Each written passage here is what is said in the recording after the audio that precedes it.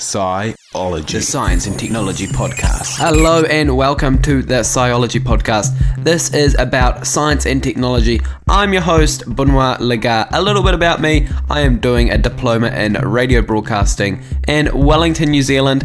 If you don't know where New Zealand is, if you've seen Lord of the Rings or The Hobbit, that's where they were made. Now, in this podcast, I thought I would get a little bit in depth. And when I talk about in depth, I'm talking about the brain, because I feel like the first episode needs to be kicked off with something that's really interesting and really in depth. So here it goes. Now, the first topic I wanted to go over about our brain is memories. Sometimes we feel like we've lived through something before. This is called deja vu. One of the leading theories of why humans experience deja vu is the timing of information in the brain is delayed or out of time, causing the present to be compared to itself as though it was the past. To simply put it, your long-term memory and short-term memory get jumbled together, which makes the moment seem like it happened a long time ago, when in reality your brain is recalling an event that only happened milliseconds ago. Now, this is only one of the leading theories I will go over today, but you can really get in depth when finding out why humans experience this. There is no conclusive theory at the moment. It is all just speculation, but that one that I just said is one of the major ones. Now, there is a strong pathological association of deja vu, and that is with an illness called temporal lobe epilepsy. Scientists have seen a correlation that leads researchers to speculate that the experience of deja vu is possibly a neurological anomaly related to improper electrical discharge in the brain. And if you didn't know already, most of us have actually experienced a non-pathological epileptic episode. And one of the most common ones is the hypnic jerk. That occurs in non-REM sleep. REM sleep is rapid eye movement. That is when we are believed to be dreaming. And it's when you are falling asleep and you are abruptly woken up by a sudden jerk of your body. Now, no one really knows what causes them, but there are some theories, which include the result of changes in your muscle tone as you fall asleep, or, my favourite, is when you fall asleep, your brain misperceives your body's relaxation as a sign of falling and alerts your body accordingly. And that is what most things are when we're talking about the brain. There are so many things that we do not know about how the brain works, and when it comes to memory, that is one of the biggest ones. Sciology.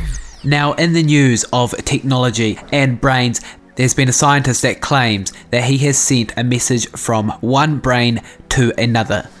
Giulio Raffani, one of the researchers on the project, the CEO of Starlab, which is based in Barcelona, is quick to explain the team did not report that they sent words or thoughts or emotions through one brain to another. Instead, they did something much simpler.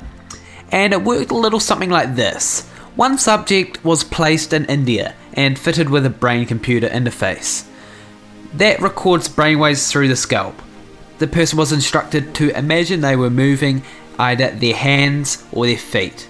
And if they imagined moving their feet, the computer recorded a 0. But if they imagined moving their hands, it recorded a 1. Now you see what they did here. The string of zeros and ones was then sent through the internet to a receiver of a man in France. He was fitted with something called a TMS robot. This is a robot designed to deliver strong but short electrical pulses to the brain. When the sender thought about moving his hands, the TMS robot zapped the receiver's brain and made him see light. And to make the message a bit more meaningful than just a bunch of ones and zeros, the researchers actually came up with a cipher. When the person in India moved his hands and feet in a certain pattern, he came up with the word Ola, and the receiver has also been taught the cipher. Now this is a very big step, seeing as we're using only the brain to send a bunch of ones and zeros, which in the future could then be processed through a computer to decipher it on the other end.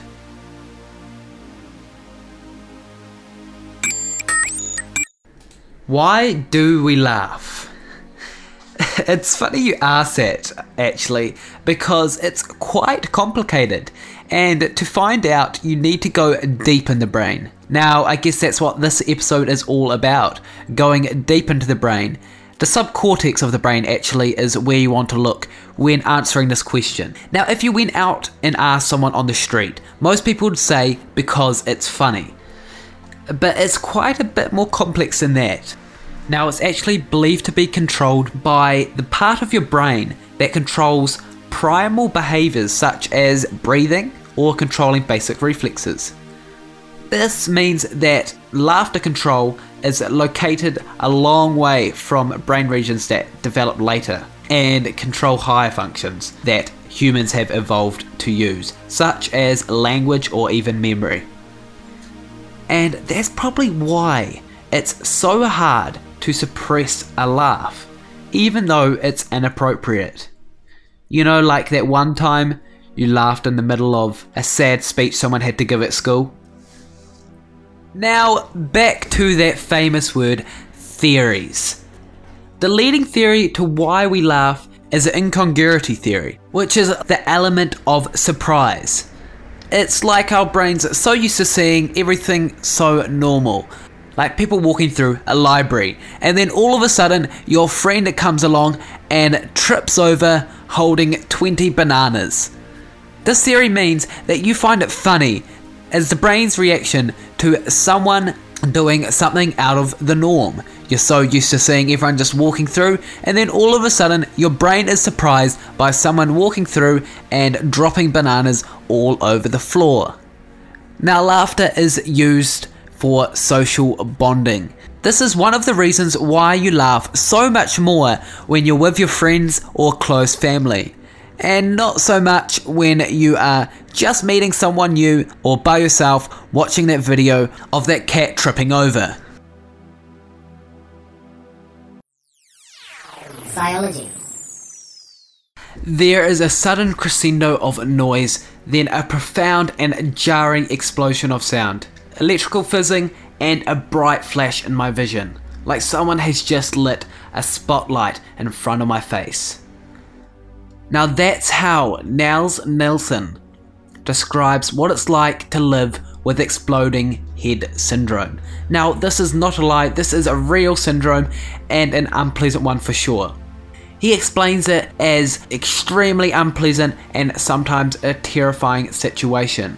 Others describe it as being a bomb going off next to their head as they fall asleep. And for some people it only occurs once in a lifetime, for others it happens multiple times a night.